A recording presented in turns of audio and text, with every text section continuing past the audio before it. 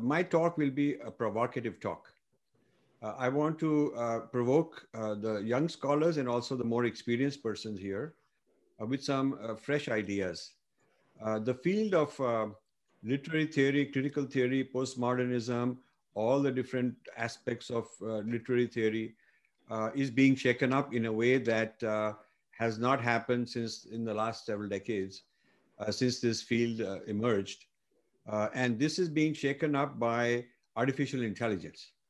Kindly address us on the topic of postmodernism, and of his own volition, he has tried to uh, expand the area and also talk about AI, and that's going to be kind of bonus for us. Thank you very much, sir. Malhotraji, over to you.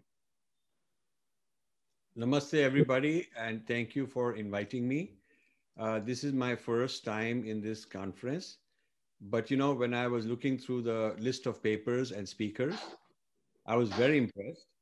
A large number of scholars on a large number of topics across the board on postmodernism and critical theory, literary theory in general.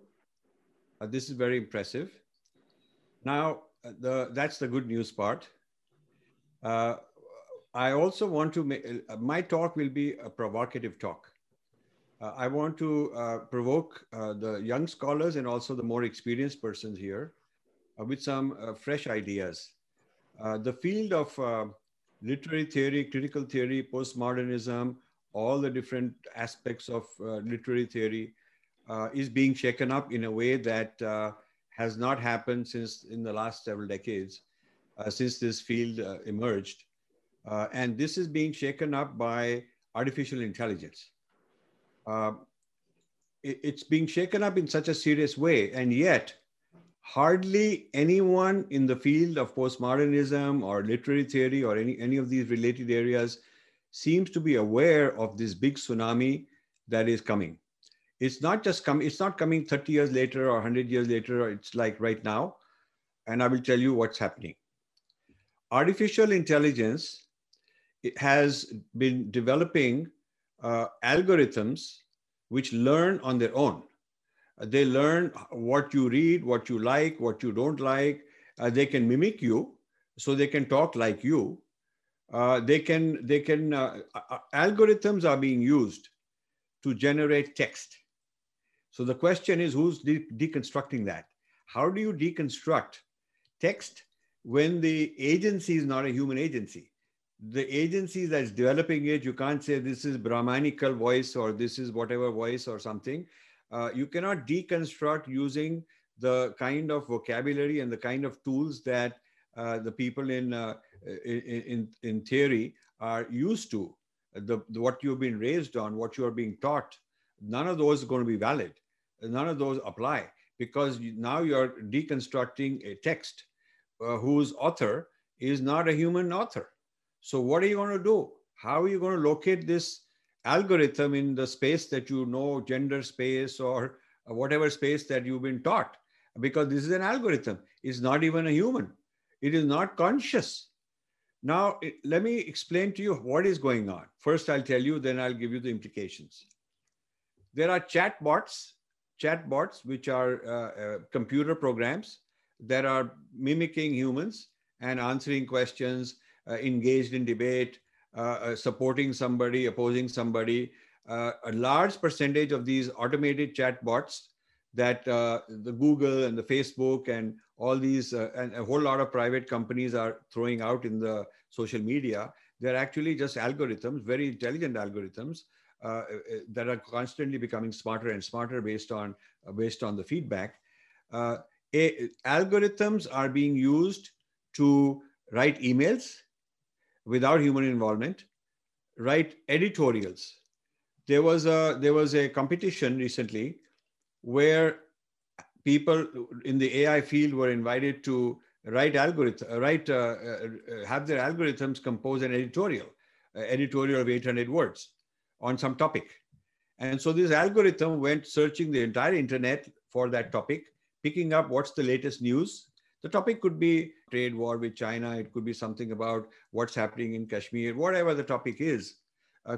It's able to compile information, figure out what's going on, construct a very well-written, good English with lot of logic, with a flow, something that is so interesting that human beings, human editors in various newspapers and magazines, when they are given these editorials, some of them written by machines, some of them composed by human beings, and they're asked to evaluate what they think of this, they are not able to tell the difference. They are not able to tell these two are from a machine or these three are from a machine. They're not able to tell. So if experts are not able to tell whether it's a man or a machine writing all this, that's pretty impressive. Algorithms are also able to compose music. Same story. There have been contests where algorithmically generated music is being seen as, hey, this is pretty good, and we can't tell the difference. Art. So you see, what is happening is algorithms are composing using natural language processing, NLP, which is a huge topic in computer science, the understanding of natural language.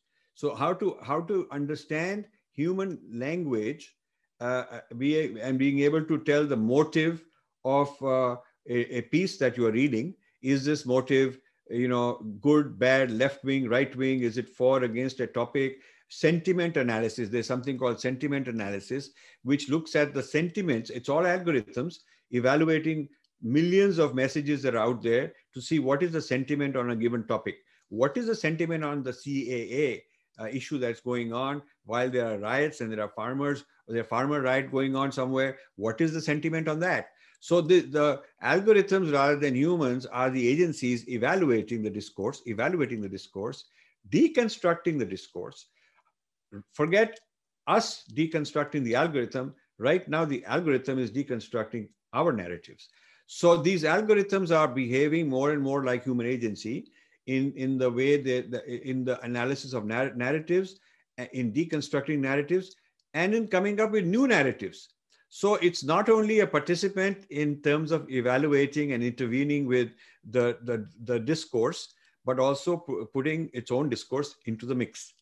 Now, here is an interesting point. A lot of people are mixed up and muddled and confused, including some AI people, because they think that since machines are not conscious, they are not able to do these things. But let me tell you this, being conscious has nothing to do with whether it can behave and mimic in an intelligent manner. So machine intelligence and algorithmic development of discourse and intervention with discourse and a deconstruction of our human discourse has nothing to do with whether these machines are conscious or they are not conscious, and they are not going to become conscious. But still, natural language processing is a field in computer science which has advanced to the point where it's able to make algorithms behave in this manner. So the first point I want to make is algorithms have arrived as discourse participants. They'll argue with you, they'll deconstruct you, they'll block you. They have more authority than you and I have, because all these social media are being driven by algorithms. Don't think that Mark Zuckerberg is sitting there deciding what to think and who to block. It's not human beings. They've turned loose algorithms, given some general rules to these algorithms, general policies, general biases, general preferences, and the algorithms then go and implement this in a very large scale. After all, there are billions of people sending billions of messages. It is humanly impossible to manage and control all that, and yet it is being controlled. The social media discourse is being controlled with certain agendas, with certain things allowed, certain things encouraged, certain things not encouraged. If I put out a video with a certain message and I use the word Kashmir, or I use the word Modi, or any one of these, or Trump, or whether I use the word, China, whatever. I mean, there are all these algorithms. They look up what is this guy saying? Is he for this? Is he against that? And then there are rules on what will they allow, what they will not allow, who will be shadow banned, who will be blocked, who will get a warning. So the algorithms are taking over the public discourse. This is the first point that I want you to understand. And this has nothing to do with whether these algorithms are conscious or not. So the dominant discourse and the new deep structures are not the old structures that, this is gender structure, this is a structure about, post-colonial and whatnot. The algorithms are creating new structures about social justice, about climate change, about human rights. So the discussion on these topics is shifting away from the kind of things that all of you are used to reading, and a whole new kind of discourse, which is machine generated, is taking over. This is a very important thing for the profession all of the scholars here are in. So if you know the history, a new worldview called humanism emerged. A worldview called humanism emerged many generations ago in Europe. And humanism was a big revolution in thought. And humanism, one of the offshoots of humanism was liberalism. So what we call liberalism is an offshoot of humanism. That whole movement is based on humanism. Now, humanism itself is being attacked by AI. And I won't go into that here because that's a huge topic on its own. But in my book on AI, I've talked about all these things. I have written a recent book called Artificial Intelligence and the Future of Power. You got, those who are interested can, it's been out for several weeks. You can look up. And in here, I'm talking about how AI is actually defeating. AI is a product of liberalism, by the way. AI is a product of materialism, liberalism, and AI it's now threatening its own origin. It's threatening the very humanism which gave birth to it. This is a very interesting topic, which is kind of for those who want to go even deeper. Now, the elephant in the room is how do you deconstruct an algorithm? We are used to deconstructing human discourse, but how do you deconstruct an algorithm? How do you even know how this algorithm is working? How do you attribute motive to this algorithm? This is a very interesting point that you have to use. So now let's look at how do these algorithms learn? A child is trained by the environment it's being brought up in, by the kind of reading material, by the kind of narratives that the child is exposed to. A student, even a human being, keeps learning based on whatever discourse you are given. And you as postmodernists know there is no such thing as neutral. Everything has a bias because the people who generate it have a bias. So somebody may say this is the absolute grand narrative, but that's not true. That grand narrative includes in it a point of view, a particular tilt, a particular bias in it.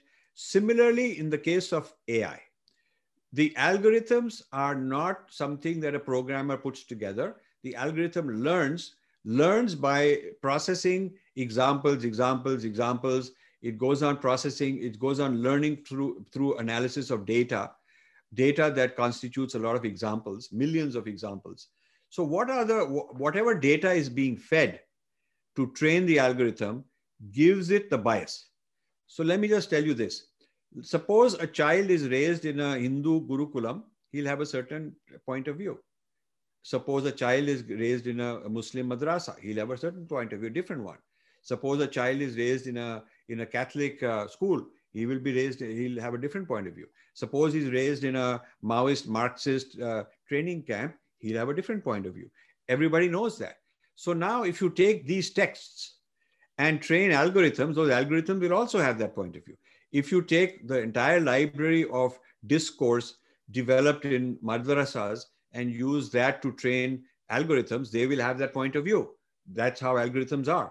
If you train them on the text of the Vedic tradition, all the commentaries and all the analysis, the algorithm will have a certain point of view. So like that, I could go on giving you examples that there is no such thing as a neutral algorithm. The algorithms are biased the way humans are biased because the algorithms are trained using text the way humans are trained. And these texts are the product of previous people. And so hence they contain a kind of historical bias. So what I'm saying is two things. First thing I said that algorithms are taking over more and more of the text business, not only evaluating, but also producing new text, passing commentary, evaluating, judging, and more editors are using this, more and more thinkers are using it, think tanks are using it, certainly social media is using it, certainly politicians are using it. That is one point. Second point is that these algorithms are not neutral. Now they will tell you that this is a very neutral algorithm and it's going to block you if you say bad things. But who decides what is bad things? They will say that they have terms like violating social norms. So you are being blocked for violating social norms. Well, who decides what are social norms? According to YouTube, anytime I put out a video promoting Ayurveda, they would send me a warning message saying, this would be the algorithm sending me a warning message, that this is being flagged. So they consider Ayurveda to be biased and allopathy to be normal. So this is somebody's point of view. I mean, this is the people who turned loose these algorithms, made these policies. So somebody makes the policy and the algorithm goes according to the policy. My team challenges this, and then YouTube gives it to human beings to evaluate, because they have a capability that if you escalate the challenge, then the humans will evaluate. Always the humans come back and say, we don't think there's a bias in what you said, that you're not fine, but we can't overrule the algorithm, sir. We work here. We agree with you, but the algorithm has decided this. So this algorithm is becoming a big boss. Even inside these big companies, even their own employees cannot override the algorithms. So this is a very serious situation for anybody. And I'm surprised that the people in literary theory and critical theory have not discovered this, and they have not made a noise about it, because your whole purpose is to look for biases and look for how to deconstruct narratives and figure out what's hidden messages in them, hidden points of view that are not normal. This is now happening with algorithms on a very gigantic scale. Now the computers are able to turn this over on a very massive scale. So you don't even need human beings to do all this. So what is happening is a pyramid of power, where at the top are people who control these algorithms, who have points of view, who have agendas, and that is in these algorithms in the form of whatever texts are being used for training purposes. So I asked some Google people, because they are they're developing a next generation engine, that will compete with GPT-3. GPT-3 is one of these things that an organization put together. It's very famous, and it's able to understand text, and it has done this by reading and being trained on millions and millions of pages of various kinds of writings. So it's incorporated all that, and now it knows how to judge and evaluate and understand meaning. So everybody's competing against GPT-3. China has announced something which is going to be much bigger than GPT-3. Much bigger vocabulary, much more content China is doing. Google has announced its own Google Brain, and that is called. Microsoft has something. Facebook has something. All these guys, all the digital giants are racing each other to compete against GPT-3.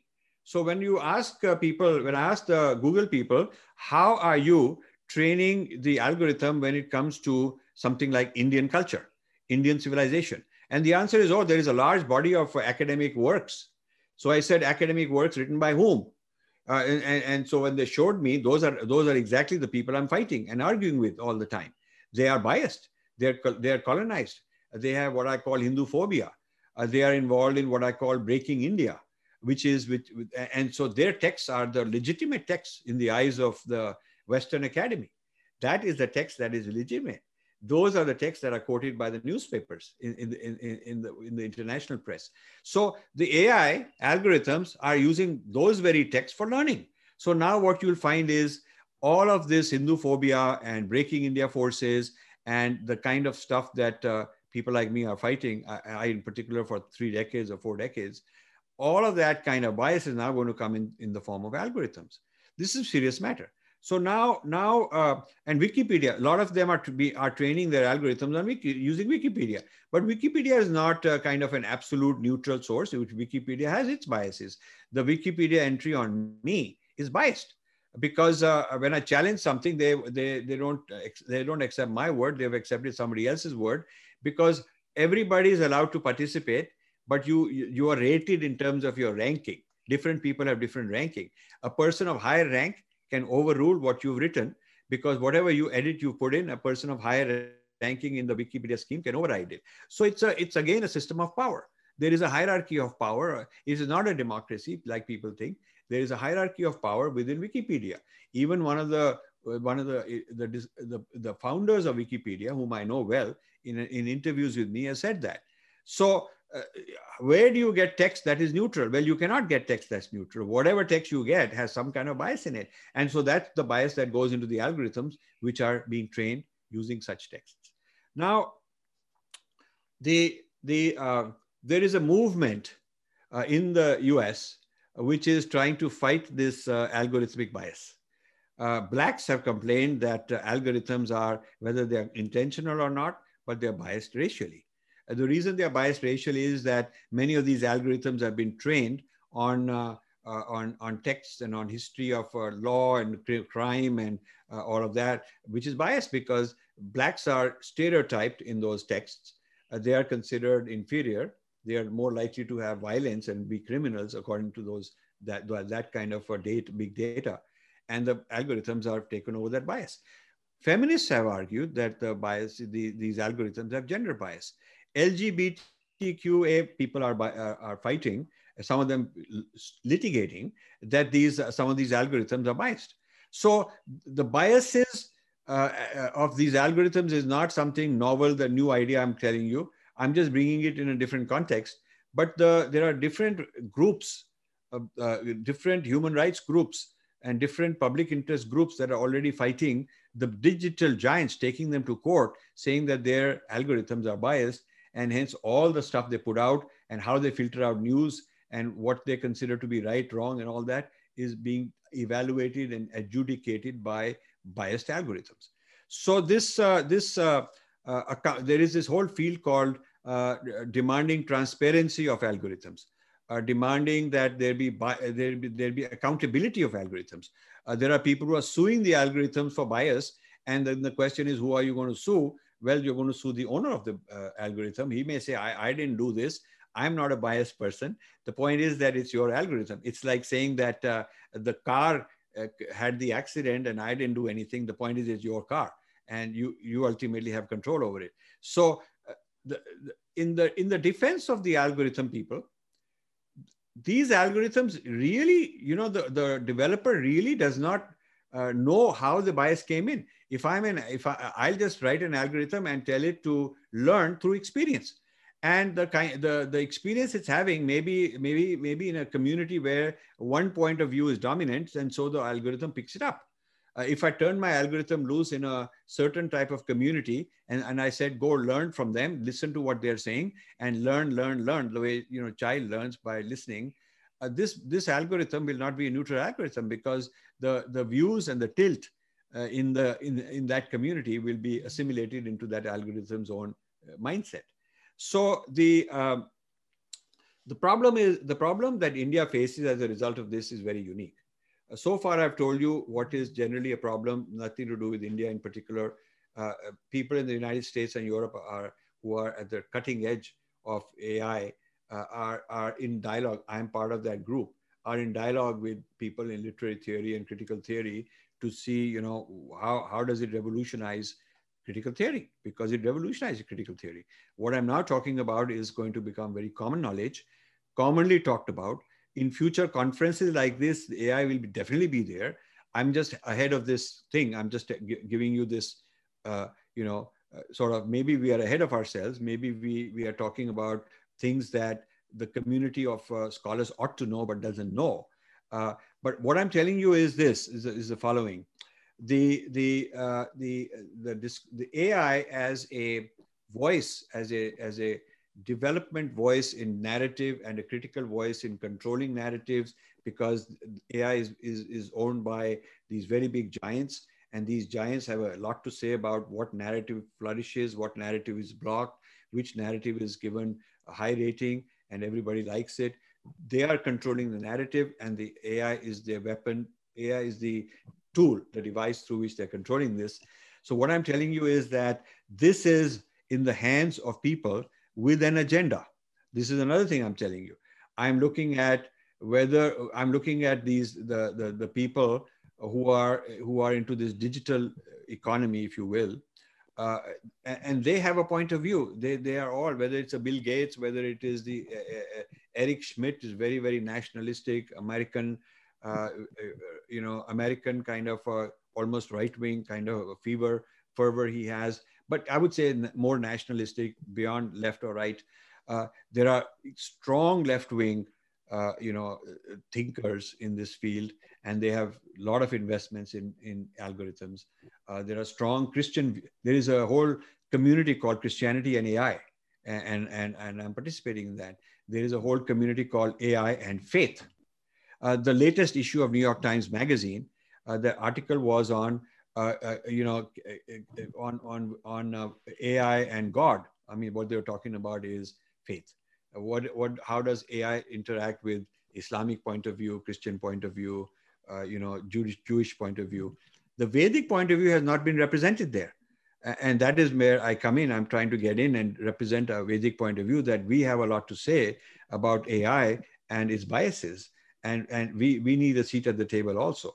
But the problem I'm facing is that in India, you do not have people interested in this topic. You do not have people who even know about this topic. I mean, they're very dubious. Some people think this must be some kind of a conspiracy theory this guy is talking about. They're not taking the matter seriously. And that's a concern of mine. So to conclude, what I want to say is this. India has not invested, neither at the government level, nor industry, nor academic. The computer industry, the AI industry has not invested in creating its own equivalent of GPT-3, which would give us an engine that is based on natural language processing, that has our point of view, that has studied all our texts, all our shastras. It has also looked at all the other philosophies and all the other points of view in the world, but looked at it from our point of view. We don't have such a machine. We don't have such a device. So we cannot sort of say that somebody else's algorithms have a problem and ours are superior in managing the discourse, because we don't have such a capability. Where is India headed in this? This is not a pleasant, message to give, but it has to be given, especially since you are in the business of theory and looking beneath the surface and interpreting things. I have to give you this message. And the message is this: Westerners, mainly United States, and also to some extent Europe, are perfecting these algorithms that are controlling the social media and controlling the discourse and politics and whatnot. And these algorithms that they are controlling have some biases that are very sort of Western-oriented biases. You might say that these algorithms are tools of colonization. So AI is recolonizing the world intellectually. Artificial intelligence and the recolonization of the world is a big topic in my book. I have chapters on this book, so you can read it. I have chapters on the return of the East India Company, because the East India Company was a private company, like Google is a private company, and many of these are private companies, but they got huge amount of power because they understand all your secrets. They have been listening to you. They have your data. They have your private data. And the machine learning is figuring you out. It's saying that this guy is vulnerable to this. This guy has these, he likes these things, he dislikes these things, he's ideologically this way, politically that way. These are the ways that he's compromised. These are the skeletons in the closet that could be exposed to bring him down. I mean, the algorithms know a whole lot about you. You might be surprised how much the algorithms know about you.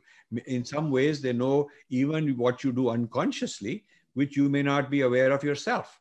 Certainly the algorithms know more about you than your friends, relatives, even your very close people, those who are very close to you. So with algorithms able to keep track of billions of people and figure them out and manipulate them, it's a very dangerous world that we're entering. And India does not have its own investment.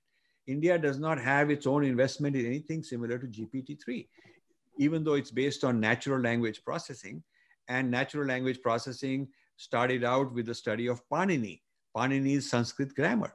20 years ago, 25 years ago, My friends in the Sanskrit department at JNU, the Sanskrit department, Delhi University, in Varanasi, in all these kind of places, in Pondicherry, were being flown to all the conferences on natural language processing because the computer science people wanted to learn the whole NLP field. They wanted to learn Panini and how to use that grammar to translate languages from one language to another. So the field of computer science benefited a lot from Indian thought in the early days, and then it went beyond. It went beyond on its own, and now it's pretty much free to go and keep extrapolating and expanding on its own very rapidly. So, but India has been left behind. In some Indians in an individual capacity helped all this, but they are left behind. A very, very large percentage of AI researchers in the world are Indians, but in a personal capacity. They're not doing anything for India. They're doing something for themselves. They got a job. They're doing something for themselves. They're making good money. I'm very proud of them, very happy. They're big shots all over the place. But that is not Indian intellectual property. That intellectual property belongs to Google, or it belongs to Microsoft, or it belongs to Apple, or whoever. It belongs to somebody else. It does not belong to India. So India as such, as an entity, does not have ownership of a whole lot of this kind of AI technology, and does not have its own capabilities to manage the social media and the intellectual discourse and the political discourse using algorithms as a weapon. So if we are not able to do it, we are vulnerable to other people who are doing it. So what's happening is all this technology is being imported into India, and Indians are getting colonized. So the next generation of postmodernists, people who are post-colonialists, people who are into gender studies, people who are into social justice, human rights, the next generation of such people are going to be trained by, and they're going to be taught how to use algorithms, how to evaluate algorithms. They will learn all the things that I'm telling you. But those things which they will be taught will be with a bias, will be with a Western bias, because that's where these things are being developed. So, if you look at who developed post-colonial studies, where did this whole idea of Orientalism, and then post-colonial studies, and then subaltern studies, then gender studies, then postmodernism, all the what I call five waves, the 5 waves of critical theory applied to a literary theory, applied to India and Indian culture, are the 5 waves of Indology. I have written on 5 waves of Indology, written works and given lectures and all that on it. This is basically one wave of import after another. Indians are basically just regurgitating, parroting, what they read from foreign, writers, foreign thinkers. So foreigners are the theory wallas. The theory wallas in this field are foreign people. They are the ones who've come up with all these different kinds of theories that you read. And the Indians are basically data wallas. We supply case studies, we supply examples, we supply, sir, in my neighborhood, this happened, they abuse this woman, they abuse this caste wala. I'll fill it, supply it as my case study. Maybe I'll be sent on a plane ticket to somewhere in a conference. So basically, Indians in the field of literary theory and critical theory, postmodernism, post-colonial, etc., are applying Western models to Indian cases, Indian examples, Indian case studies, but we are not creating our own theories. And now with the advent of algorithms and AI, the same thing is happening. These algorithms with their biases are being brought into India, and Indians are absorbing them and simulating them. I won't name names, but big companies, big government people are involved in this, in the sense of importing these ideas in the name of progress, in the name of, hey, we are becoming very world-class because we've now got this collaboration with Google, not realizing that what we are really doing is inviting the East India Company to come in and set up shop here. That's what is going on. So this is a very provocative statement I'm making, that the AI is using postmodernism, critical theory, all of these these things as a window to get in and bring with it all the biases. and it's a tsunami that's sweeping. And a lot of the young people in this field are mesmerized, but this is going to recolonize India. Therefore, this is my talk is more like, hey guys, let's wake up and do something. I've written a whole book on it. I'm willing to give workshops, talk about it, have Q&As, and I've had about 50 of these discussions and Q&As in the last 5 or 6 months, I would say, and I'm willing to do more. I'll stop there. I just want to provoke some young people so they can look into it, and hope we can create a kind of made in India AI with made in India algorithms. Indian, if there are going to be biases, then we might as well have our biases, because everybody has their biases. The Chinese have got their China biases. There is no deconstruction of China's grand narrative. They're putting their whole Chinese grand narrative into AI and implementing it not only on Chinese society, but also exporting it to Africa and exporting it to various other countries that they're trying to colonize. So India as a player, India has to become a player, and we are not a player yet. The future, the importance of the people in the theory business in general is huge, because either you'll get colonized and it'll be bad for India, because you'll become the colonizers of the whole lot of Indians through all these theories that you bring in, or you could be the home team that counters it. You are educated, you know all this stuff, you know the game, and AI could be an opportunity for us to turn things around, because it's still very new. And if we learn this and train our young people in this, we may have a made in India position to counter all this and become a true Vishwaguru that we think we are. So with that, I will stop. I'll be happy to take any questions or either now or later on at some other point if you want to set up a Q&A session. And I want to thank the university. You are a great university. The mere fact that you are having conferences on very broad, big topics like this, provocative topics like this, is a good sign. And I'm glad I got this opportunity to speak to especially your young people. Thank you very much. Thank you very much, Dr. Rajiv Malhotra. My name is Raj Kumar. I'm the Vice Chancellor of OP Jindal Global University. It is indeed a proud privilege for me to listen to most of what you said.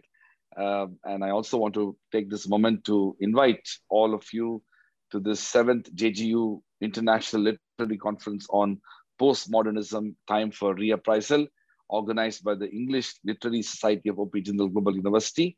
I appreciate the presence of Professor Dr. Kapil Kapoor, Chairman of the Indian Institute of Advanced Studies. And of course, we heard Mr. Malhotra, founder of the Infinity Foundation, United States. I am a lawyer and a law professor by training. Most of my educational training has been in the field of law. And of course, for the last 11 years, since the very founding of this university, I have been the Vice Chancellor of this university. And what I can say from what I heard, but also the larger thematic framework of this conference, is the importance of dialogue and discourse on these issues that Mr. Malhotra had spoken about. I think it is only fair to say that the kind of discussions and debates that ought to happen in universities need to be promoted and promoted more vigorously. I want to take this moment to compliment the work of Dr. Batra as well as Dr. Gopa Nayak and other members of the English Literary Society for taking this effort to organize the International Literary Conference. It's grown from strength to strength. The university itself is only 11 years old, and to have the 7th JGU International Literary Conference speaks volumes about the passion, the commitment, and the dedication of our faculty and staff in this regard. I also want to mention that it is my proud privilege to formally inaugurate the conference. I know that I got delayed because of another event. We have just been in the process of having the World University Summit for the last 3 days, which itself has witnessed over 150 thought leaders, over 100 vice chancellors and presidents and rectors of universities around the world, from 25 plus countries in 6 different continents. It was inaugurated by the Honorable Vice President of India and the Union Education Minister, as well as the chairman of the University Grants Commission.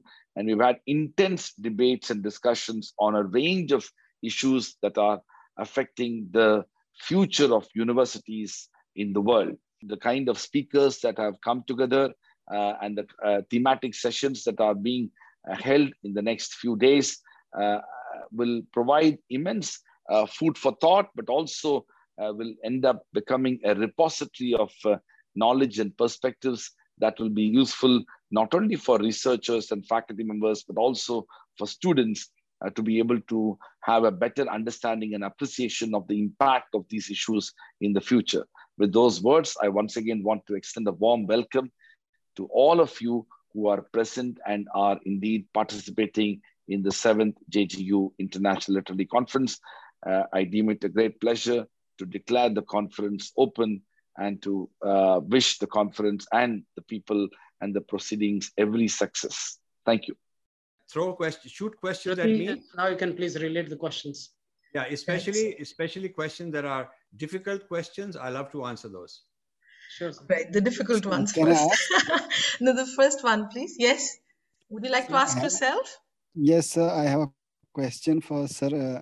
Sir, as you said that artificial intelligence is kind of colonizing the third world. After colonization, there started decolonization, and after decolonization, we experienced the third world experienced neocolonization. Neocolonization here, I mean, kind of cultural colonization, culture of colonizing through economy, colonizing through lifestyle. And that is neocolonization. Can we call artificial intelligence as one part of neocolonization in the third world from the Western part? You see, artificial intelligence is as fundamental as the Industrial Revolution. The Industrial Revolution in England a couple hundred years ago is what turned it into a colonizer. Without the Industrial Revolution, it did not have the economic might to colonize the world and make India a colony and so on. So it was the power of the industry which they had and nobody else had this Industrial Revolution for a while. And then France also had it. So they both became colonizers. I see artificial intelligence as the new Industrial Revolution. It's being called the 4th Industrial Revolution.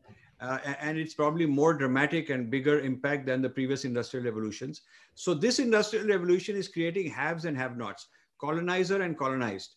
It's going to decide who are the very rich, super rich people and who are the very poor people. There is more poor people than ever before, and the amount of equity, amount of income and wealth owned by the bottom 50% as a percentage of total world wealth is lower than before. And the amount of wealth owned by the top 1% is more than ever before. So, you know, the big gap and the polarization is happening worse than ever before. So it is not unfair to say that this is the return of the East India Company. This is the return, and there are a lot of zamindars in India. I call them zamindars. In my book, I call them zamindars. They are the zamindars who are bringing all this new stuff, the new East India companies, which are these AI-oriented kind of people. They're bringing them into India, making money as the middleman, because the middleman always makes money, okay? And so just like the zamindars and the babus, there was a lot of economy for them. We have a lot of new babus in this AI economy, where the new East India companies are these mostly American companies. They were also Chinese companies. We got rid of them. But there were like 6 major American companies, 3 major Chinese companies controlling this whole thing. And besides that, big American companies, there are a lot of middle tier, third tier companies that are all involved in this big ecosystem. So what you have to look at is a very gigantic thing happening, as big as the Industrial Revolution and the colonization of the world. We are returning to that, and it's going to happen in a very powerful way, a much bigger scale. And our people don't know this. This is our job. This is your job, my job, to awaken these people. Imagine if somebody, when the Industrial Revolution was getting started, could understand what the consequences will be and could go around everywhere and educate people and make them. Whereas people in places like India thought that these guys are bringing us machine-made things. Those machine-made things are superior to what we can make, and we'll buy them. So the whole economy of the world shifted to this industrial economy from England and France is what happened. Now you are fine. I'm telling you that the same AI-based industrialization, new kind of industrialization, new kind of economy, knowledge economy, information economy, media economy, including control of politics, just like the East India Company controlled Indian politics through the Rajas. They gave the Raja, put him on an elephant and give him a gun salute and send his son to play polo with some people in England, in Cambridge. They did all that. And the same thing is happening now. They've taken Indians to incorporated Indians into their system. Some of these Indians are CEO here, CEO there. So we feel very proud that we must be safe because our Indian bhai is sitting there, head of Google or head of Microsoft. But he's actually an individual employee who become very rich on his own. There's nothing wrong with that. But don't think that he's working for us. He's working for his employer. Sundar Pichai is not working for India. He's working for Google. It's very clear to that. And when Sundar Pichai says artificial intelligence is more fundamental breakthrough than electricity, more fundamental breakthrough than the industrial revolution, he's absolutely right. The point is that where are we? Where is India in all this? Has India taken care of itself? So I would say that while the terminology of neo-colonialism that has been around is applicable, but AI is so big and so unique. We need people who understand how algorithms are created, how they become so smart, the importance of big data. India is supplying the 2 raw materials needed to make AI, and yet this AI belongs to some other people. First raw material is brains. India is the largest exporter of brains, which are being used by all these Western countries and Western foreign people to make their things using Indian brains, but these Indian brains don't own any equity. It's like the bricklayer from poor village in Bihar comes to Delhi and he makes a house for a rich man. But at the end, when he's done, he doesn't own one brick even. He doesn't own equity in one brick. He's just given his labor. So the same way, our tech people are laborers. I call them AI coolies, tech coolies, that they're doing all the hard work, and they don't own the fruits of the labor. The second input is big data. A large amount of data is needed for the machines to be trained. And India is a very large source of diversity and hence a very large source of big data. But we have not used our own big data for our own technology. We do not own the intellectual property that can be made by combining our brains and our data. We're exporting the brains and we are giving away for free the data. This is what's happening right now. And Niti Aayog is not taking care of our situation. Niti Aayog invites Google and McKinsey and these kind of people to develop their strategy because they're not able to develop their own strategy. So because they haven't studied these issues deep enough, and I've given away copies of my book. I've talked to these people. I've encouraged them. I want them to come out and have Q&A and discussions. They're not interested because they want to just ignore all this. And they are so closely aligned with the contemporary East India Company equivalent. It's quite scary. So I'm glad that you raised this question. Thank you, sir. Thank you very much. It is much clear to me. It is very clear. There's another question coming up from Professor C.R.V. Rao, former Vice Chancellor. And Rao sir, may I ask you to kindly unmute yourself and ask your question? Thank you, Dr. Rajiv Malhotra, for an excellent lecture, very illustrative, very profound in its thought content, and very right in its approach that Indian cultural systems should be taken into account in the creation of an artificial intelligence that informs people, that develops a public discourse for the benefit of society. But then my question is this: is there a unified concept of Indian culture that can form the nexus for the creation of an algorithm for artificial intelligence? Does it not, therefore, in the absence of a unified concept of Indian culture, would it not lead to the creation of a public discourse based on, again, a certain kind of colonized perspective within the nation? You know, you are so brilliant. You are so absolutely right on. My theme has always been, we need an Indian grand narrative. We need an Indian ecosystem in which we can accommodate all the communities of India. We can accommodate the Muslims, the Christians, the people who are atheists, Hindu people, Sikhs, Buddhists, all of these, all the different diversity, languages, North, South, whatever. We need an Indian grand narrative, and I've tried very hard to develop my own ideas in this regard, to get other people involved, to get government, Ministry of Culture involved, did not succeed. Get some gurus involved, did not succeed. Get various think tanks involved, universities involved. Maybe this university will join in, but I have not been able to create. I mean, it's not a good idea for one man to put out his own grand narrative idea. It has to be a collective process, because, as you said, if people keep writing to me and saying, why don't you publish your book? Well, my book is ready, but that is my book. I want it to be a collective effort. I want people to come together. So it is our shared narrative, because that's how it is. And we have to negotiate, exchange ideas. So these are there are some ethoses that are very important Indian ethoses, which allow us to have a discussion and create this unified narrative. If we had created this narrative over the last 25, 30 years like I wanted to, we would be ready for this AI challenge. We would have our own narrative as the foundation for all these algorithms, but we don't. And you're absolutely right. What is going to happen now is, I'm predicting this will happen. These Western narratives are already into the algorithms, and they're Ambani is invaded with all the Google stuff and Facebook stuff, because those people put tens of billions of dollars into the company. All the Indian companies are kind of looking for American collaboration and money and technology, and algorithms come with it. There are certain movements. I don't want to disclose that right at this point in time, because I'm writing about it.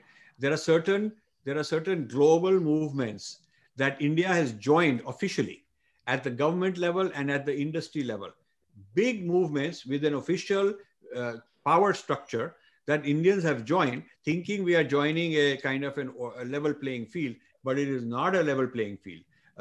What we have joined is an algorithmic world with a lot of biases in it, and these biases are against our civilization. These biases are against our civilization. So all the fighting people are doing, that there is bias in Rutgers, there's bias with George Soros, there's bias against in the Twitter. All those are fighting the symptoms. You are not fighting the root problem. The root problem is, we do not have our own shared narrative, and we do not have the technology to put it in. We neither have the soft item, which is the narrative, nor the hard item, which is the technology to put it in. We don't have that. China has all of that. China has their narrative, and they are top in the technology, neck to neck with US. US has their technology, and they have their right-wing narrative, their left-wing narrative. They got their narratives there. European Union is developing it. Russia is developing this. Japan is developing this. Even a small country like Israel is having its own self-hood. India does not. So in this new age of the new era, the new epoch of a new industrial revolution with AI as the engine driving it, and all this content, content of different cultures and civilizations embedded, hidden inside it, structures hidden inside it that you have to tease out and deconstruct. In this new epoch, India is not in the top tier, which is USA and China, fighting like England and France were fighting for in the industrial revolution.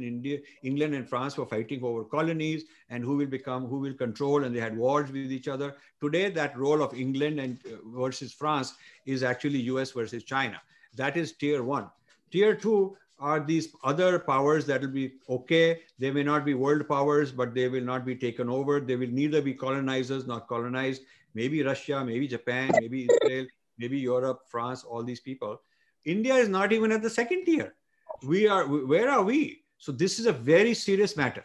And I have just sent an email to Professor Batra ji, please send me the proceedings of this conference you had on AI and ancient India. I wish somebody had told me about it. My whole book is on that.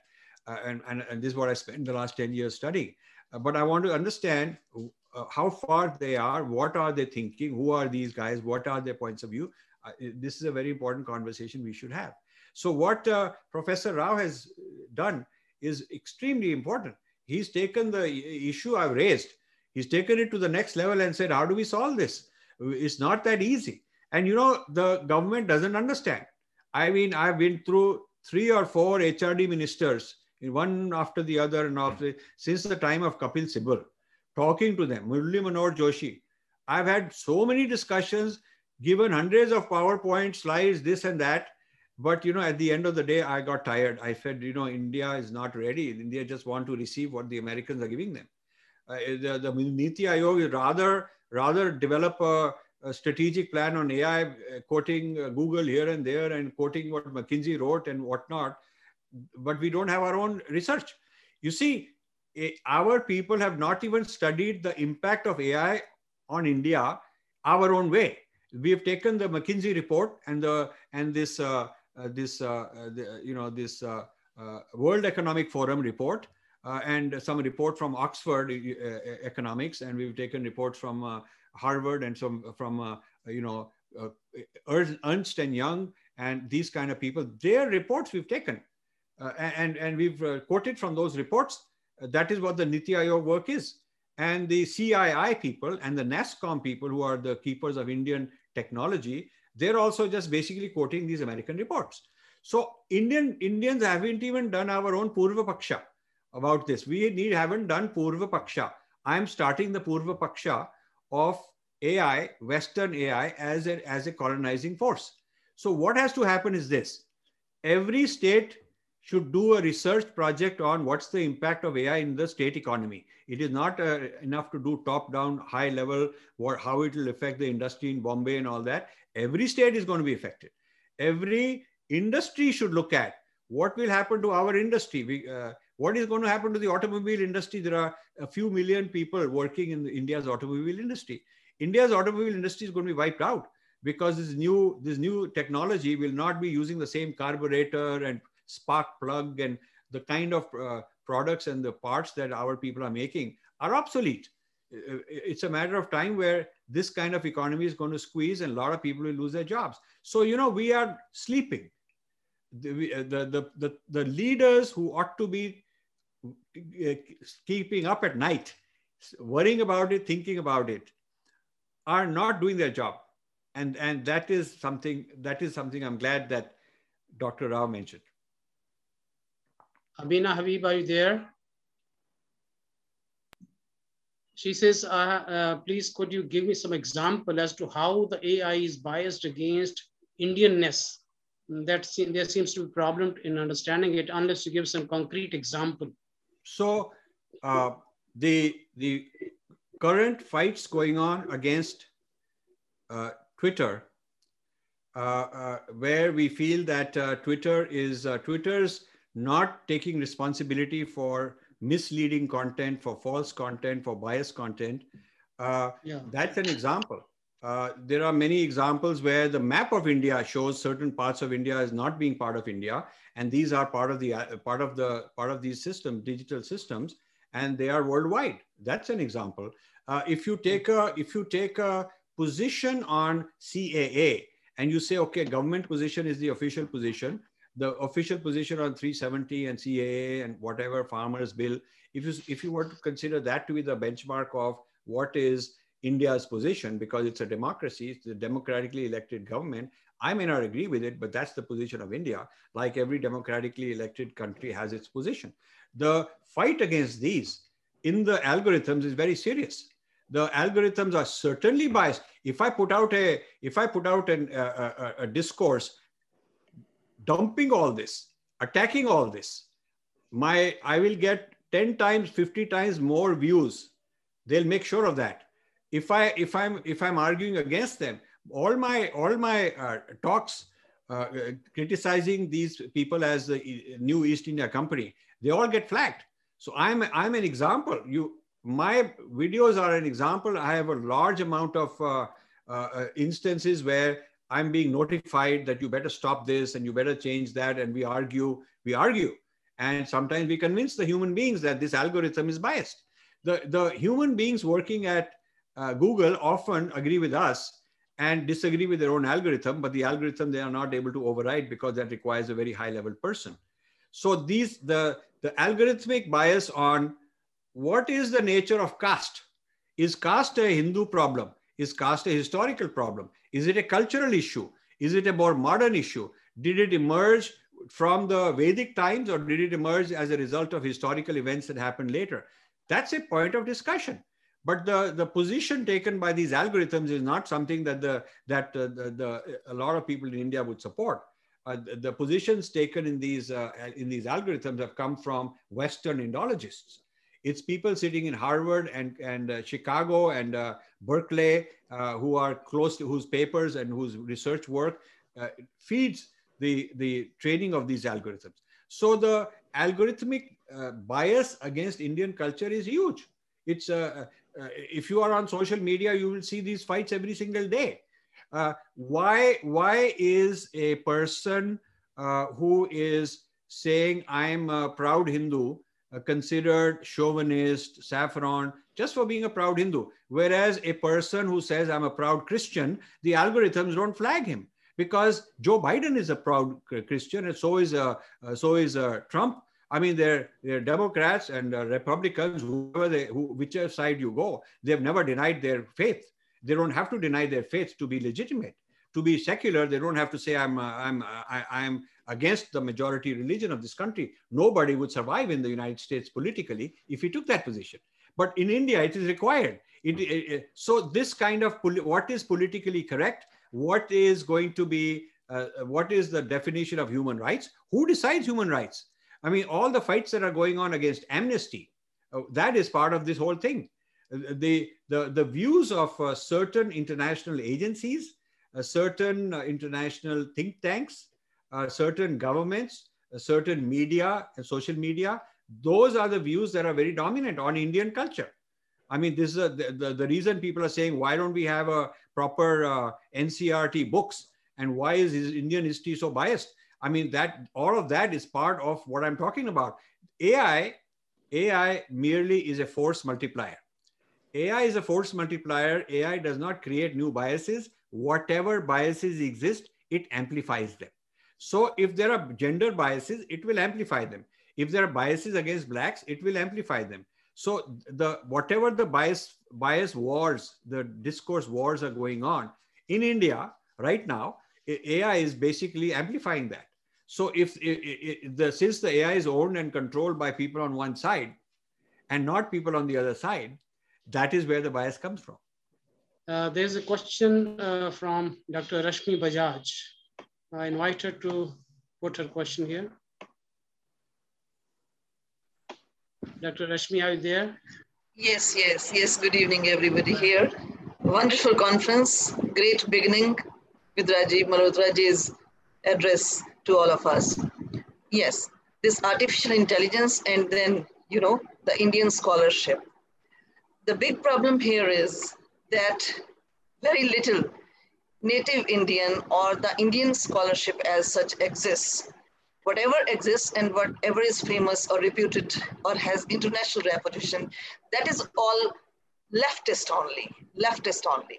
In that case, what scope do you see for Indian scholarship to make or create a space in artificial intelligence? Because anything Hindu, anything Vedic is such a big, that is such a big allergic thing, that is such an anathema, then what scope you think there is for creating that kind of space for Vedic or say something really intrinsically Indian? Very, very important question. So artificial intelligence can be it can finish us off and we can be dead because of it's like we are fighting with bows and arrows and somebody's got cannons. Babur brought cannons to India on the land for the first time. There were never cannons before. And that began a whole, it started a whole epoch in Indian history because somebody else owned the weapons. We did not own the weapons. And the Portuguese brought them the Europeans brought these cannons on ships for the first time. So the land and the sea route to bring cannons into India, into South Asia, happened with foreigners doing it. And we did not control these things. We had the metallurgy, we had all the technology, we didn't put it together ourselves. So you see, that's what's happening with AI. And that'll be a very big devastation for India. However, India can also be the person, if we start developing this cannon before Babur comes and brings it, and we develop our cannon, then it will be the other way around. And there is no reason we cannot develop this cannon. We got the manpower who are brilliant people. We got the big data. We don't have the hardware. India does not have the semiconductors. The semiconductor industry is gigantically, is galloping ahead because AI gobbles up a lot of hardware and speed and quantum computing. So, there are multiple technologies that are needed to fight this race, and a lot of money is needed, a lot of brains are needed. So if India were to create a pro-India algorithmic AI system and teach it to our teachers, school teachers, teach Indian history through these algorithms, the Indian education system should be automated with all of this stuff. And universities teaching courses using our machine learning, our algorithms with our point of view, then we'll be not only countering it, we'll be actually on the offensive. India should have something like a GPT-3. Look up what GPT-3 is. And there are equivalents. There's Google Brain. There's China has started something they announced in the last couple of months, which is even bigger than all this. India should have something of that kind, okay? And in that, think of it like a super brain, AI kind of a brain. And in that, you put in the content, our content. I don't mind if we put in left-wing content, right-wing content, which should be Indian. I don't mind you put in the content of all the religions of India, but it should be pro-India. I mean, you should get Muslims who are, I call them Swadeshi Muslims, you get Swadeshi Muslims, put in the Swadeshi Muslim point of view, and you get Christians, you get all the faiths of India, all the points of view of India, and create a kind of a multifaceted, open system, open architecture with many points of view, but they should be very much locked into patriotism, into the sovereignty of India, into the respect for the Indian Rashtra. Certain common denominators should exist among all the people who call themselves Indian, regardless of how much they fight each other. This is the beauty in America. They'll fight all kind of stuff, but they'll all say, they're all subscribe to something called American exceptionalism. So you should look at what is meant by American exceptionalism. What is the history of this idea? What does it mean to be that America is the exceptional country of the world? It is supported by the left, by the right, by, whether you are Jimmy Carter, the most left-wing president in recent years, but born again Christian, whether you are, whoever, whether you are Biden, again, same story, a very liberal left-wing, but very solid Catholic, very proud of it. The point is that the Indians lost pride in selfhood because of colonization. So we don't have that, as Rashmiji is saying, our narrative is being defined by other people. For 25 years, I've been saying, India is the largest civilization, largest cultural matrix and civilization whose narrative is controlled from the outside. This is not true of any other big country. Maybe some small little country in Africa or Latin America, they have a similar problem. But they are a tiny country. For a large country like India, we've outsourced the study of India to the hands of other people. And when we do set up a Ashoka University, it is still colonized people who come and run it. The kind of people who come and run Ashoka University are worse than JNU. And so the problem of controlling our own discourse has not happened correctly. I have tried to do conferences in India. My foundation, Infinity Foundation, done many conferences in India where we wanted to bring in people from left, right, everywhere, put them together and try to create a kind of an Indian, Indian narrative. But the point is, the moment one Westerner comes, one person from Europe comes, everybody goes and looks at this guy as God, and what he tells you must be true. And who is this Rajiv fellow? He's one of us, brown-skinned fellows. He's gone to America, but maybe just ultimately is one of us only. But this guy is the real thing because he's the real American. You look at him, how he is and all. So our people got this inferiority complex. And with the people who got this inferiority complex, we are not able to be self-empowered. And so this is becoming very dangerous in this age of algorithms. As the problem has been there and our people understand it, there's a lot of fight going on about this, but now the algorithms take it to a new level. So can I ask Dr. Shruti Jain now to come up with her question? And Dr. Gopal Naik is here. I'd also request her to say a few words after this because, the program has been a little different now than it was envisaged to be. So I'll ask her to be ready with her comment after this. Dr. Shruti, please. Thank you so much, Rajiv ji. I have been following you for a long time. I do follow your videos. I understand what your message is, right? The spirit is so perfect. I mean, I am an associate professor. I'm talking about myself. Let's begin like this. Who has studied sociologists who are Western, who has studied about India through Indian thinkers like Sri Aurobindo or say Muhammad Iqbal, who have been influenced by the West again. I still think there is a lot to learn from them too. This is very interesting. It's a very interesting ping pong between the East and West. My research has been on the philosophy, on a comparative philosophy, on the reception of Nietzsche in India. And that kind of gave me an insight into the kind of appropriations that have been done in order to understand India as well. But likewise, Indians also did not really understand the West the way it have been understood, for example. So this is interesting how it goes both ways.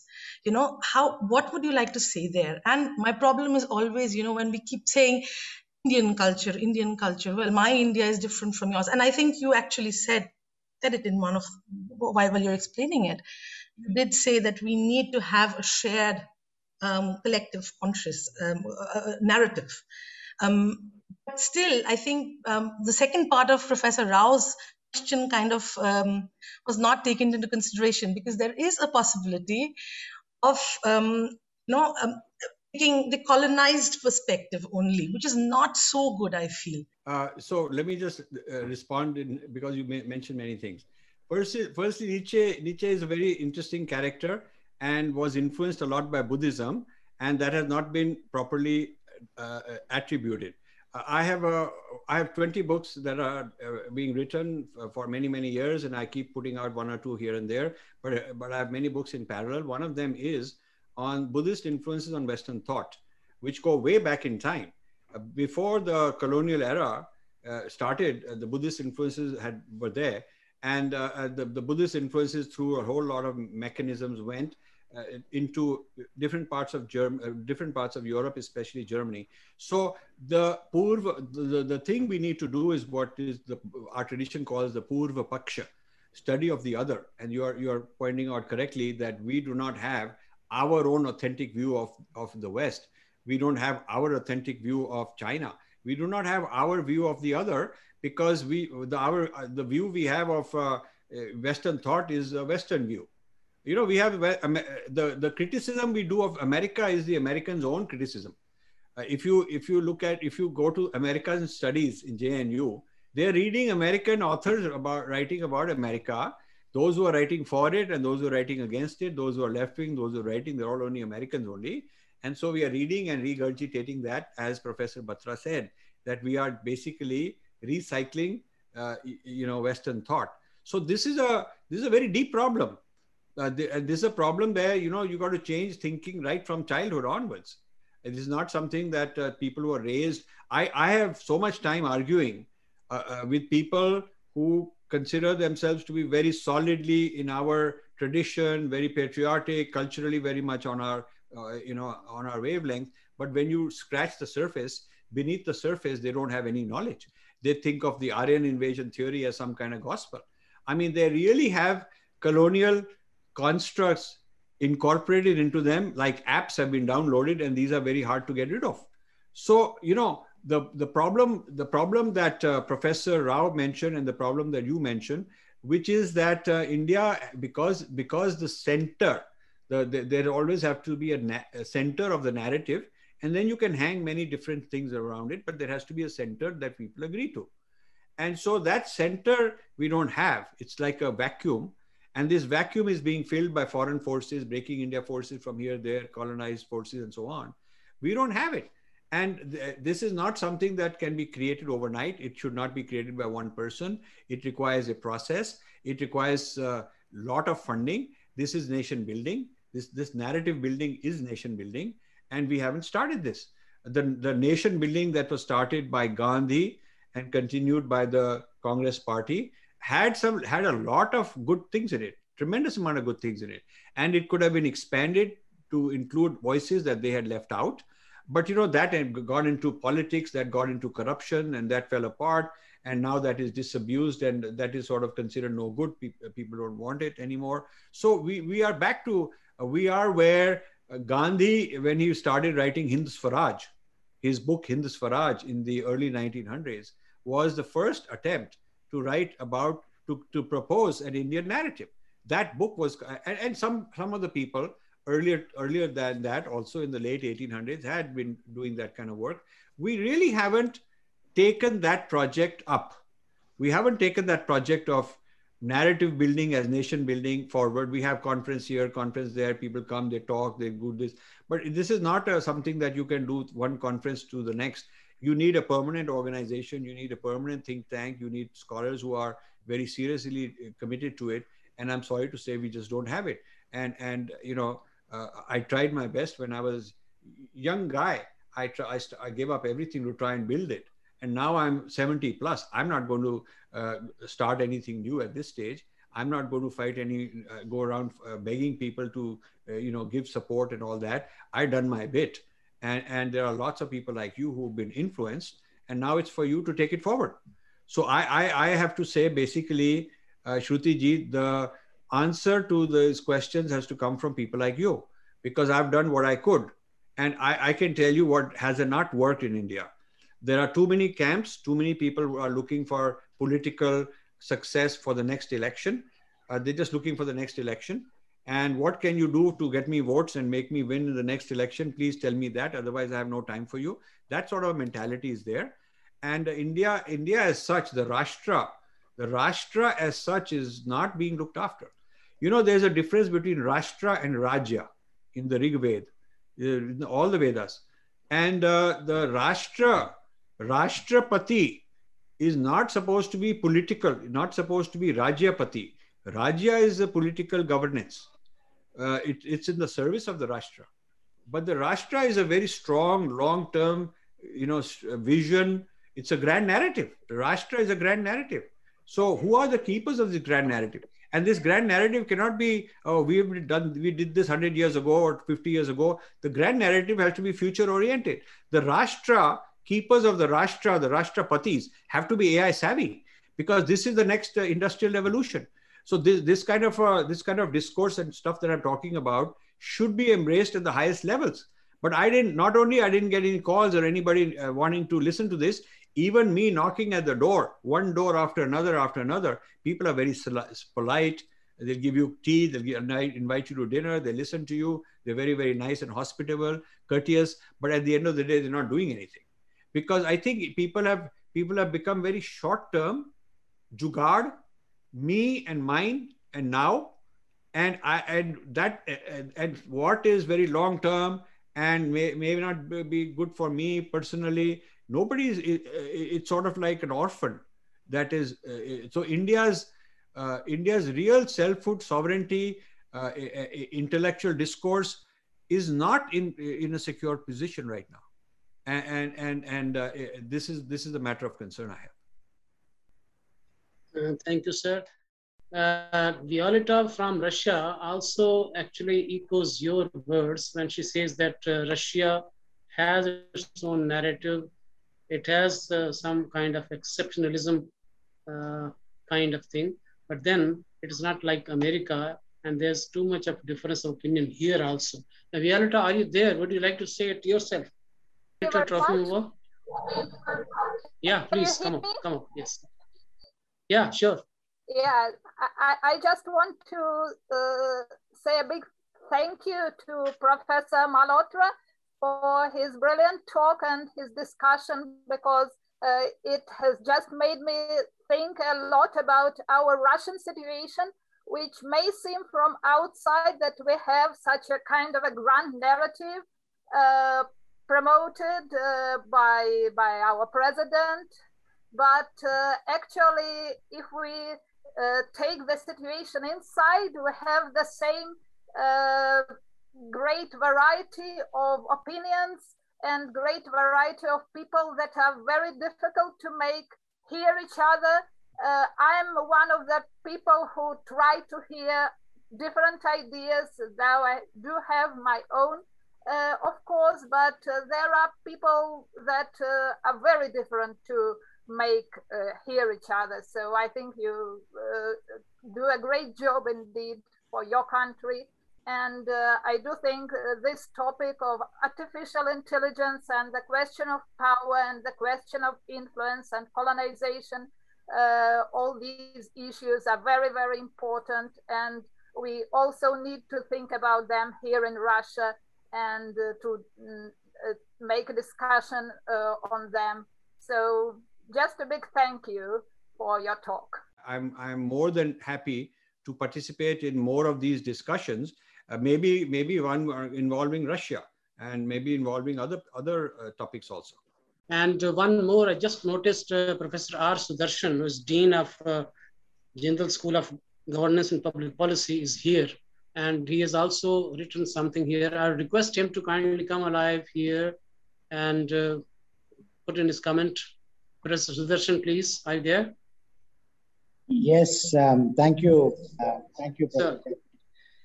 No, I've been fascinated listening to this discussion because, in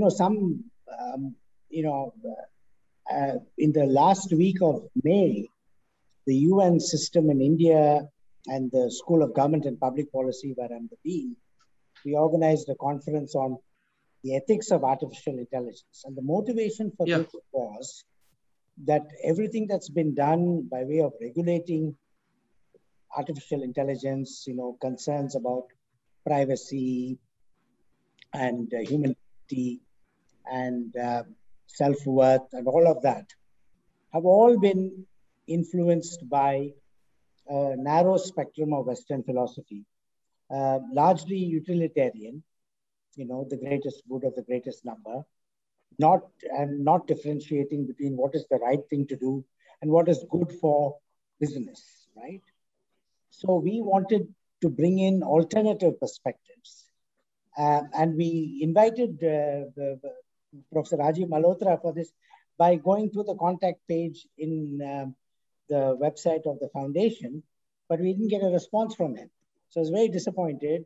And then fortunately for us, one of our speakers, we had a number of speakers speaking to Confucianism, Buddhism, Advaita, was Sarvapriyananda. And what he did at the start of his presentation was to hold up Professor Malhotra's book, which in fact I have a copy of and which I've read, and summarized it briefly, right? But we missed him. So now I feel envious that you are able to get him from our university and I couldn't. And so I want to organize another conference on this, on the how will regulatory frameworks, public policy frameworks, how should they be informed by perspectives coming from our philosophies, not the Western philosophies, but our philosophies in terms of whether it's Vedanta or Buddhism or Confucianism, whatever it is, we need to explore it. But instead of just imitating, regulatory frameworks that Facebook and Twitter themselves create for themselves, as if they are great, outstanding, ethical guardians of our privacy, we need to question this. We need to question what is this what is this phenomenon, artificial intelligence? How do we approach it from a perspective that is ours? Yes. And so this is what I wish to do next. And I'm very thrilled that you've had this, you know, in the literary conference, you know, Professor Rajiv Malhotra speaking and sharing his views. First of all, I want to thank Professor Sudarshan for his comments. I want to apologize, but I want to give you a reason. May 25th, I had a very serious surgery. That this is the first public appearance I have made since my surgery. And I apologize that I didn't get back. And my team should have gotten back. Somebody should have gotten back because there were other people who were supposed to be looking at this stuff. If Professor Sudarshan has another event, I would love it. I would love to be part of it. I would love to give shape to this discussion that Professor Sudarshan, sorry for what happened, but you invite me and do another one and we will do it. But one last quick comment from Professor Prabhat Patabendi from Sri Lanka, who is the founding director of International Center for Research and Development. He has just sent his message. A quick comment from you, sir. Professor Patabendi. He is speaking from Canada and is up at this hour, probably 1 o'clock over there. Good morning from Toronto, Hi. Canada. Professor Malhotra, it's a very fruitful discussion about Indianness. I learned a lot about how India helps prosper America through producing tech people, including Canada. Last week, Indian Foreign Ministry has requested Global Affairs Canada to clear visa issues for 33,000 Indian students to come to Canada. So it's Canada's gain. And your people, you say Mother India. But it seems to me, after hearing your discussions, now for Indians, America is great. That's my conclusion. Like, for America is great, for Indians now. That's America's gain, India is losing. But we never say Mother Sri Lanka. It's very rarely say. Yeah. But no people say Mother India. But now it's America is great for you guys. So it's very So, Mother India does not mean that that we cannot learn from others, because the tradition of Purva Paksha is meant for that. The tradition of Purva Paksha says you understand others, including those you don't disagree, that you don't agree with. You study them, you learn them, you get to know them as well as they know themselves, maybe even better. And then you pick up the good things that you can and incorporate them. In fact, Indians were very good at that.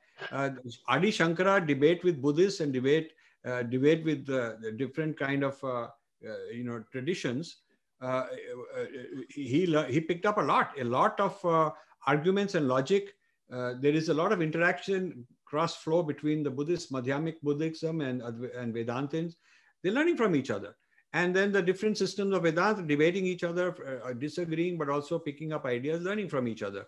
Indians were always good at taking something that we have and then incorporating other things from other people to make it even better. If you look at the civil engineering and the technology in the Indus Saraswati civilization, it is not static. It's constantly learning. So Indians are not static people, and therefore to learn from the greatness of America, America has got greatness in it. America has got horrible things in it. America has got all of these things. China has got some great things we can learn from. China has got some horrible things. So I would say that we should not become insulated from the rest of the world. We should not become in arrogance, become like, okay, we have nothing to gain. Why do we want to talk to you? We should be like China in the sense, as far as US is concerned, US relations are concerned. China sent lakhs of people to the United States to study, but more than 95% of them went back. India sends a large number of people to the United States. Most of them don't come back. There's that difference. China picked up all this knowledge. They in fact stole a lot of technology. They sent their, I'm not suggesting that, but they sent their people to go infiltrate every kind of organization, get jobs, learn, and bring the secrets back. And so the Chinese said, why not learn from these Americans? Whatever they've done, good stuff they've done, we'll pick it up. So the whole manufacturing system, the whole system of artificial intelligence they've learned from America, the machine learning, quantum computing they've learned, semiconductors they've learned, they have, so their idea is that, yes, we will learn the greatness of America, bring it back and make it Chinese. We've not done that. We have basically sold out. Our people said, okay, go to America, study, live there, just send us your money. Just send us your repatriation. The Ministry of, looking at PIOs and all that, all it cares about how they measure success is how much repatriation we're getting. So I would say Mother India should engage America. It should engage Russia. It should engage China. It should engage Europe, Canada, all of that. But it should engage with people who have been trained, who have been indoctrinated. So when these people go, they're not sort of lost. They're not looking for, they're not in awe. I mean, they should hold their ground as people of a great civilization, and yet be able to engage and deal with and debate with the other side. So the appreciation of American greatness is not a bad thing, because there are great qualities. But that should not be, it's not a zero-sum game. It should not be at the cost of feeling inferior and lack of confidence and inferiority complex. It should not be like that. So that's the way I look at it. Thank you very much, sir. It was wonderful listening to you. And you combine in yourself, the latest in scientific knowledge around the world with the classical and ancient best kind of knowledge that we have in India. So may I now call upon Professor Gopanayak to thank formally our chief guest. Professor Gopanayak, please. Good evening, everyone, and thank you, Rajiv ji, for coming here. In fact, when I heard that you are coming, my joy knew no bounds. And I agree with Professor Sudarshan that the discussion with you is going to be very fruitful for the university, because we are a university which believes in bringing in this, and Professor Sudarshan is kind of pioneered this when bringing in the linguistic plurality and the whatever you call, whether it's religious harmony. And with relation to the Dr. Pravnath's question, Rajiv ji has always believed that Vasudhaiva Kutumbakam is the attitude. We are not averse to foreigners, but we want our place on the table. That's what the Indians want. And perhaps Rajiv ji has been fighting for this. And that is perhaps lacking in India, because we give place to many ideas. And when I give place to many ideas, I somehow get muddled up in myself that what is me? So I think our education system has to, and this goes to Shruti's question also, like, do I want to become a Biswaguru? Before becoming a Biswaguru, perhaps I have to know where I'm coming from. What do I stand for? And that's very, very important. And Rajiv ji has been fighting his whole life for this. And being a computer scientist and a technological person, he is kind of given a very scientific spin to all our heritage, cultural heritage, which has been kind of kept as a baggage, cultural baggage to all modern educated people. But now I think Indians are waking up to that realization, and it's perhaps not only a person like Rajiv ji or somebody. I have grown up with a father who went to Harvard, and he had done his research in Adityaism, and Wendy Doniger's guide is my father's guide also. So, I have grown up with those things, and I took it for granted that this comes naturally. But unfortunately, like Professor Sudarshan says, we need to teach our younger generation what we are as Indians are, what do we represent. And Rajiv ji, my only request to you is that you are doing a great job, but perhaps we need to do something which can inspire our young our younger generation to take up this issue of identity. What is Indian identity? Indian identity is not necessarily a Hindu identity or as such. And I saw a question, somebody asking, do you agree with the Prime Minister Modi and other things? And here also, I want to take up what you cited about Biden. When Biden was taking his oath as the President of America, he had such a big, the Holy Bible in front of him. Nobody questioned that. And in India, if you do that, I think every opposition party will. And perhaps this is because we are ourselves not sure about where we are coming from. What is our heritage? What do we stand for? You know, and if anyone does that, he's either branded as right or left or whatever, but there is something in between. Indians are not only right or not only left. We have amalgamated all the diverse, forces that shape us. And I think we are very thankful, Rajiv, for sparing such time and making this venue your first public appearance after your thing. And we hope that we will see you for many more conversations. And really gratitude from all of us at this university. Thank you. Thank you. And just one addition to what you said, Biden's Bible very proudly he calls it, this is my family Bible. In other words, it's like saying, ki mere family, this is my family Rig Veda. This has been passed down generation to generation. It's now very old. And this is who I am. So imagine it's not just some Bible book he bought from Amazon the day before. This is a family Bible. This is a very sacred Bible. And this is a very liberal president. And so what's wrong? They're able to do it. Why aren't we able to do it? This is a very important point that you have raised, and thank you so much. Yes, because there was a question here about Prime Minister Modi. And if Modi says that, I mean, he is a Hindu and he has to do something for the Hindu temples, where has he gone wrong? And if I say I am a Hindu and I don't want, Christians to enter Puri temple, I mean, how am I wrong? I mean, I don't understand. I mean, don't I have the right to, kind of establish my identity as whatever I am? And why should I feel ashamed about it? I think that's the fundamental question every Indian has to ask himself or herself, that what is my identity? Where do I place myself among all the diverse forces? It's not about fighting with each other, but finding a common ground. And that's what perhaps youngsters have to realize and take the nation ahead. In the Mormon temple in Salt Lake City in Utah, which is the main temple, people who are not members are not allowed. I mean, this is true in many places. The church has a membership system. You actually have to join, like you're joining a country club or some kind of a club. You join a member, pay a membership fee. They have a database of who are the members of this church.